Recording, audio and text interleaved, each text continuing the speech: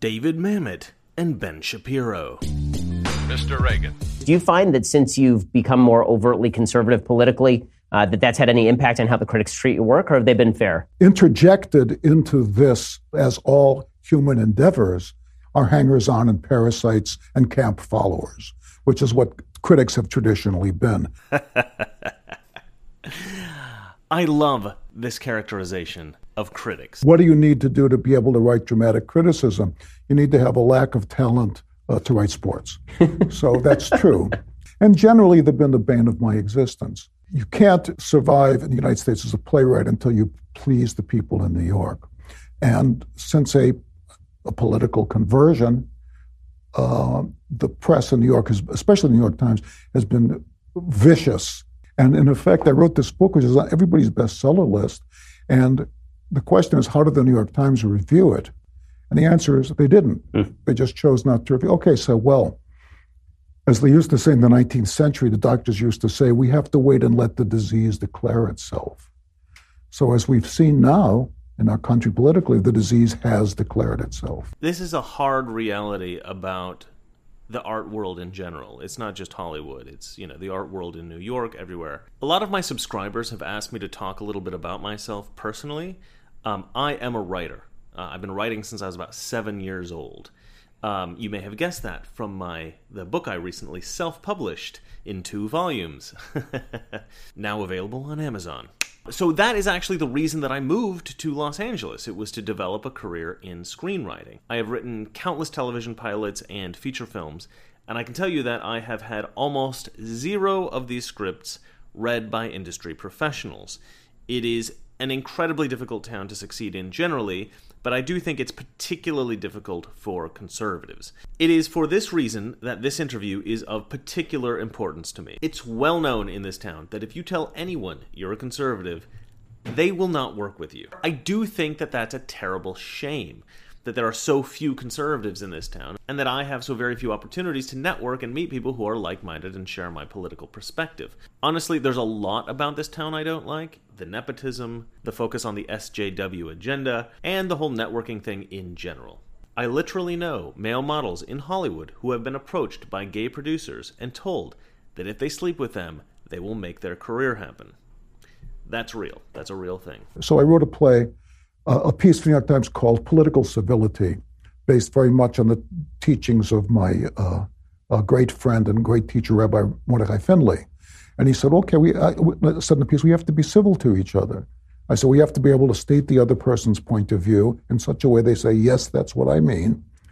And then they ask me, and I have to be able to state their point of view, and they say, yes, what I mean. And then we're going to adduce facts upon which we can agree. We say, if we can't agree on them, throw them off the table. All we're going to have on the table is facts upon which we agree. And then we'll reason from those facts. And in fact, come, let us reason together to see if we can arrive at some mutual understanding. Political civility.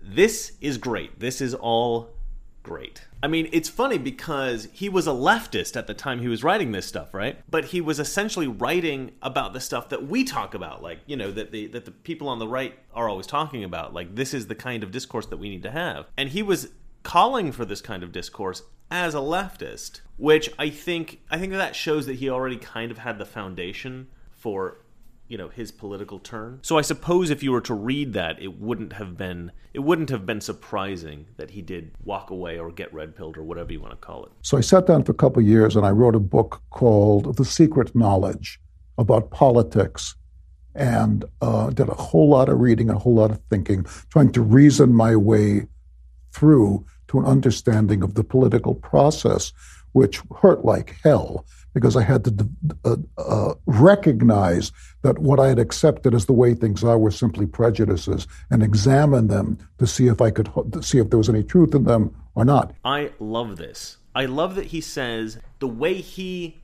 perceived the world was merely a set of prejudices. This is entirely in keeping with my fantasy world theory of the left, right? So I mentioned this recently in my Jordan Peterson, Douglas Murray video. I've recently come to the conclusion that the left is prone to accepting imagined things about the world as true, right?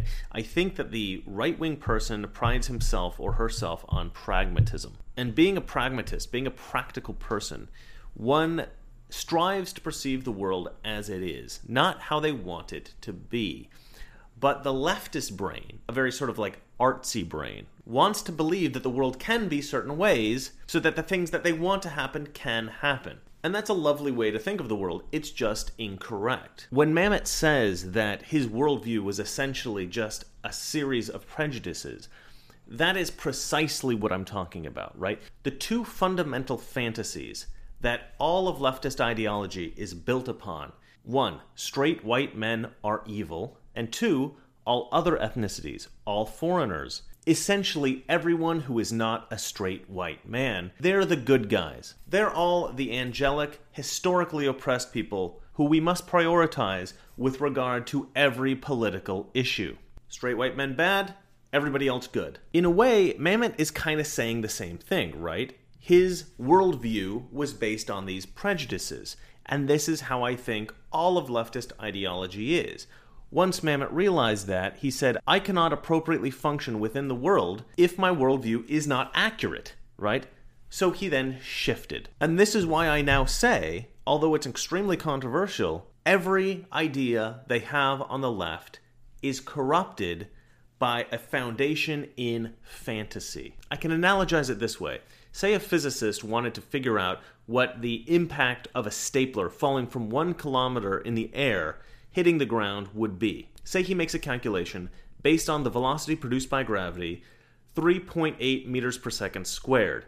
Now, he would come up with a brilliant answer. It would seem very impressive that he knew how to do that and everything like that to the common man, but he would only be accurate if the stapler were falling on Mars. If the stapler were falling here on Earth, you would have to use 9.8 meters per second squared. And this is kind of how I see the left calculating ideas to improve the world. Yes, the intention is good.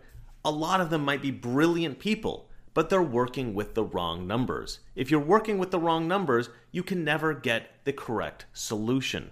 And so this is the problem, right? If all of leftist ideology is based in fantasy, none of it can ever really work. Now listen, you're always going to have people with left-wing proclivities, right? People who think in an artistic, creative way. People who are very empathetic. People who are incredibly compassionate and just want to help other people. If we can encourage the left to think about everything rationally, as it is, and we can work together to solve true injustices in the world, then we would actually have true progress, both social and political, but we've got to start from a practical foundation set firmly in reality. Well, yeah, I was watching yesterday that the great Tucker Carlson, I'm crazy about him. He had some cockamamie, I think Democrat, something or other, congressman, something like that. And he says to the guy, the Democrat, he says, wait a second. He says, you guys got nothing left in a golf bag. So what in the world are you going to run on in the midterms? And the guy says, economic justice and social justice. What does economic justice mean? At the end, how's that different than justice, right? It's communism. What it means is it's statism. It means that someone is going to stand above whatever rules we have for commerce and decide what's just to whom. So much for economic justice. I thought social justice, how's that different than decaf justice? Social justice means there's no line. Whoever is screaming loudest gets to say, this is what you have to do.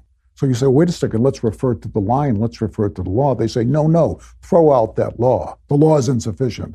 Because social justice is fascism. That's what it means. It means that the group of people who screams the loudest gets to determine what the law is, and that always ends in murder. Okay, I tried to condense what he said here a bit, but basically his position is that economic justice, right, is code for the redistribution of wealth, communist style.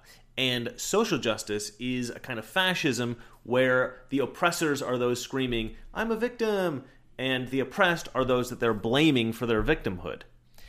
These are two brilliant and absolutely accurate observations.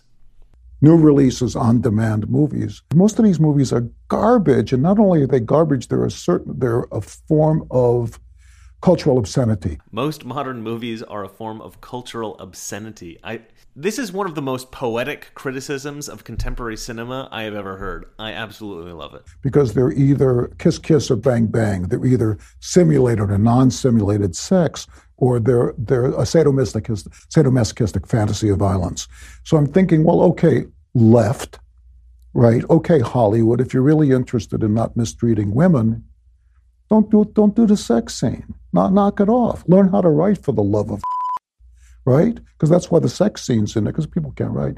I say, if you're really interested in doing away with gun violence, why do you have a gun in every poster of every movie ever made? Why are people shooting each other? Why are they carving each other up?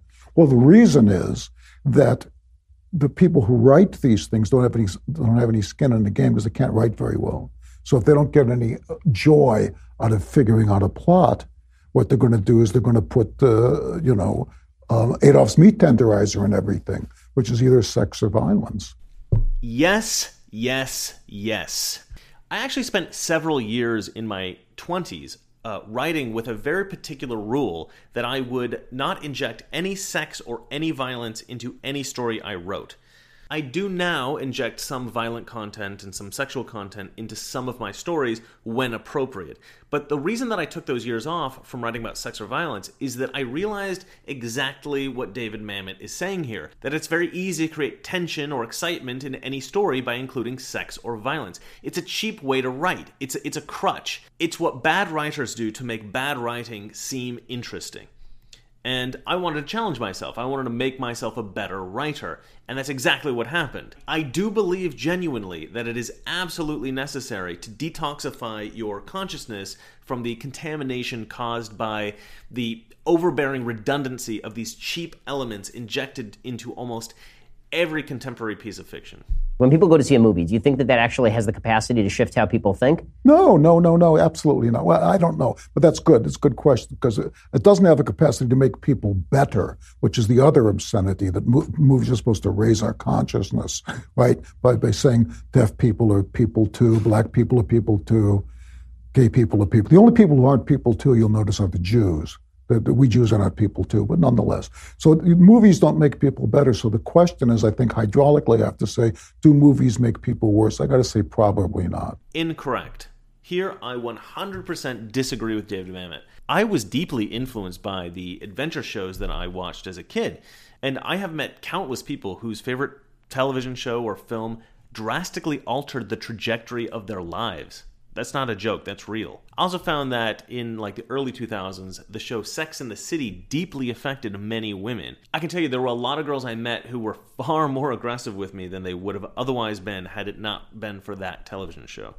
I also know a lot of girls who involved themselves with guys physically that they never would have involved themselves with had it not been for that show. And this devastated a lot of these girls psychologically. Television shows and movies can absolutely negatively impact how a person thinks and acts. And the opposite is also true. You can absolutely teach somebody things through television and film. I don't even know why David Mamet wouldn't recognize that. That's such a bizarre thing. It's kind of like a universally accepted reality, right? The pen is mightier than the sword. That's like a very old thing, right? Was that Shakespeare? I don't even know. Not that I've lost any respect. Still big David Mamet fan. But I totally disagree with him about the potential negative or positive effects that film and television can have. What concerns me is blacklisting in Hollywood. Because I've been in show business for 50 years, and I know that I get tales all the time and people come up to me on the street and they'll say, "Oh, Mr. Mamet," and they'll whisper. They say, I read your book. I don't know. Man, that's sick. Because everybody who's not above the line, which is to say a featured player in Hollywood, is in the closet if they're a conservative because they'll lose their job. Absolutely right. Sick. Sick is right. Eventually, the people on the left have to stop screaming. I don't know what their program for this wonderful country is other than hatred of Donald Trump. That's not a program. But as they say, people who don't believe in something will believe in anything. David Mamet is truly a brilliant man. I've really only analyzed very selectively this interview. There is a lot more content to see. It's rich with valuable insights and funny, charming little moments. I highly recommend watching the original interview with Ben Shapiro. The link is in the description. My writing partner, Kurt, actually bought David Mamet's book, The Secret Knowledge on the Dismantling of American Culture. He read it, he loved it, and then he let me borrow it. I read it, I loved it. And we've been even bigger fans of David Mamet ever since. Kurt and I were already both huge fans of Untouchables. I mean, it's like a modern classic, right? Who doesn't love The Untouchables? Brilliant work of 1980s cinema. Yeah, but ever since we read that book, we've just thought David Mamet is like the coolest guy ever. So, well, that's it for me. I have a Patreon set up, so if you want to contribute to the channel, please do that. I've also got some Mr. Reagan merchandise I designed. And then I have my book of short stories, which I think is absolute genius, but I am a little biased. All of these things have links in the description, so if you feel like exploring these options, please do. All right, well, if you like this video, hit the like button. If you want to see more videos like this, please subscribe. And if you hate me, why are you still watching this video? I mean, you watched all the way to the end. That's kind of masochistic. Good night. You and I are told increasingly we have to choose between a left or right. Well, I'd like to suggest there is no such thing as a left or right. There's only an up or down. Man's old age dream, the ultimate in individual freedom consistent with law and order, or down to the ant heap of totalitarianism.